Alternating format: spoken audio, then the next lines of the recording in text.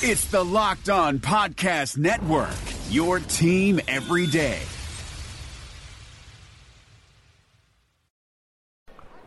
Welcome to POSTCAST after the Utah Jazz put on a dominating performance against the Brooklyn Nets, winning their 10th in a row. So many different things to talk about. It's almost hard to understand how good the Jazz are right now, and we're talking about it on POSTCAST. POSTCAST is brought to you by the store at 6200 South and 20th East, also located at the Gateway. Stop by for all your shopping needs and find out Utah's own, as they have Utah's local setup there. Chat rooms are open for you. David Locke along with Ron Boone. We are live for you on Locked On Live on Facebook, on Twitch, and on YouTube. We are also live for you today on Locked On Sports on Facebook as well as on Periscope, and we are different audio tonight. Hopefully you can hear us all right. Ron Boone, what are your thoughts? My thoughts is, David, we have a very good basketball team. And Quinn has to be very excited about what he has and how he can put guys out there on the floor that can play well for him. I mean, what's really nice to hear when you go into coaches meeting and you hear the opposing coach talking about, we're really playing a very good basketball team tonight. They do this well, they do that well, that type of thing. How much respect I think the Jazz have generated around the league, not just from fans and our fans in particular, but from opposing coaches and players. Ron, I think what every person listening right now wants you to take that the next step. They want to know how good. What do you mean by a good team? Do you mean title contender? What do you mean by good? Well, I'm going to wait to put that out as well until we start playing some of the Texas teams. We have not played any of the Texas teams or the Denver Nuggets. That's 16, about 20 games there that we'll have to play against those teams there. That measuring stick, I think, is going to be against those teams. But we're good enough to get to that second round right now, looking without even playing those other teams. But this is collectively a very good basketball team. For those of you wondering on the audio tonight, we are aware on the audio that I'm coming to you. We don't have our regular headset set up tonight, so that's part of it. We also are, by the way, just for those that are on the live show, we are always only what the feed we have from our internet feed in the building to our quality. So we will do the best we can. We understand the audio is a little different. You can always hear it live, though, or on the postcast on the Utah Jazz, on Locked On Jazz. You can get it also at utahjazz.com/LockedOnJazz whenever you have an audio problem. There's a bunch of heroes to talk about tonight.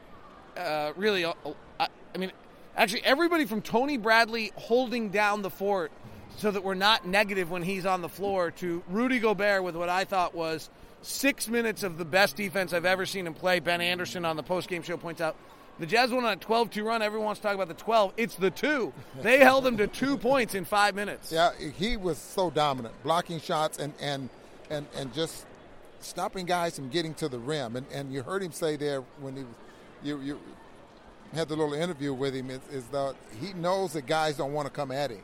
And so all he does is get in their way. And his comment was, they are scared. Scared, yes.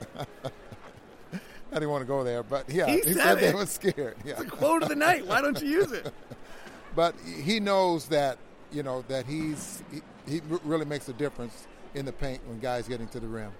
Well, the Jazz, and it was incredible. He had one play that was basically a 24-second shot clock violation, all because of him. And it was interesting in our post-game interview where he basically said, I knew it. I knew they were completely out of sorts. We knew they're off because of his presence. It's got to be an amazing feeling to be an NBA player.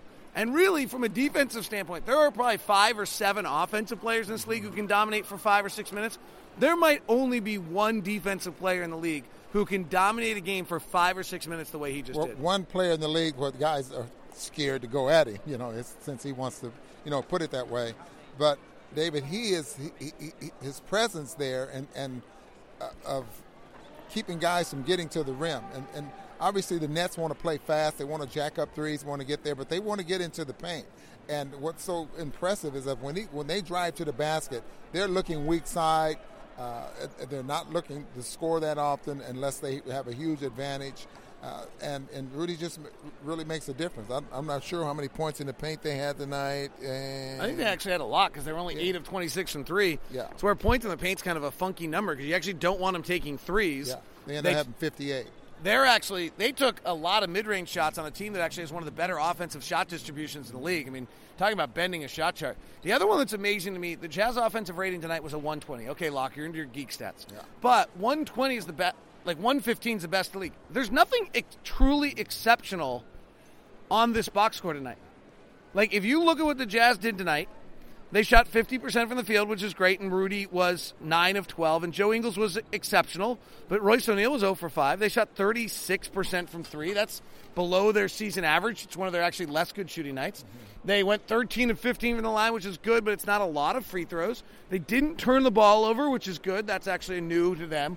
They didn't have an inordinate amount of offensive rebounds. Like, there's nothing truly crazy in that box score tonight, and their offensive rating's a 120.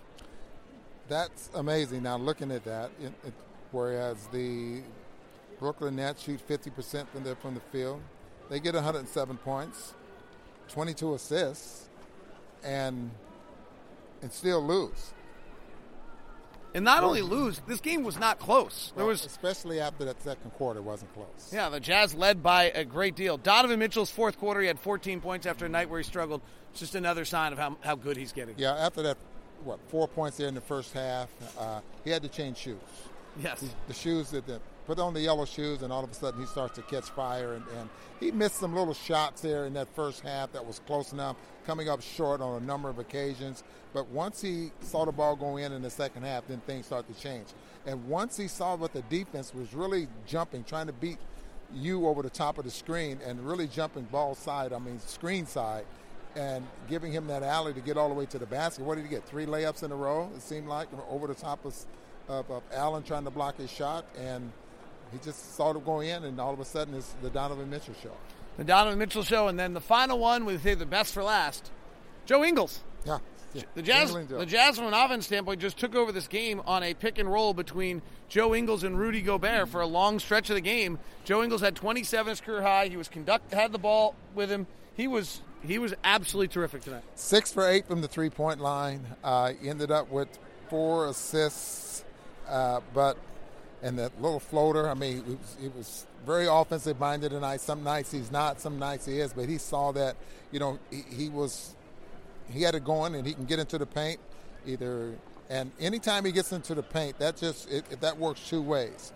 If the defender thinks, okay, I'm not going to give Rudy a dunk, and I'm going to challenge Joe Ingles, then Rudy gets a dunk. One or the other is going to happen because Joe does a great job of setting himself up and putting himself in a position where that defender has to make a decision, and a lot of times it's the wrong one. Jazz win it tonight, dominating. This game opened as a 1-point line. It moved to 3, and the Jazz were up by double figures virtually the whole second half, and were just way better than Brooklyn. This is quite something to watch. They have won 10 in a row. They are the 10th Utah team to ever win 10 in a row, 11th in franchise history, the second one since 2009, and doing it in all sorts of different ways and different manners. Thanks for tuning in. Apologize for the audio. It's my bad. Ron's not at fault. You probably could have figured that out. Yeah. Have a good one. Talk to you later. Rejecting the Screen has been retweeted by Kobe, Dame Lillard, and Vince Carter, so it's fair to say you should give it a shot. I'm Noah Kozlov. And I'm Adam Stanko.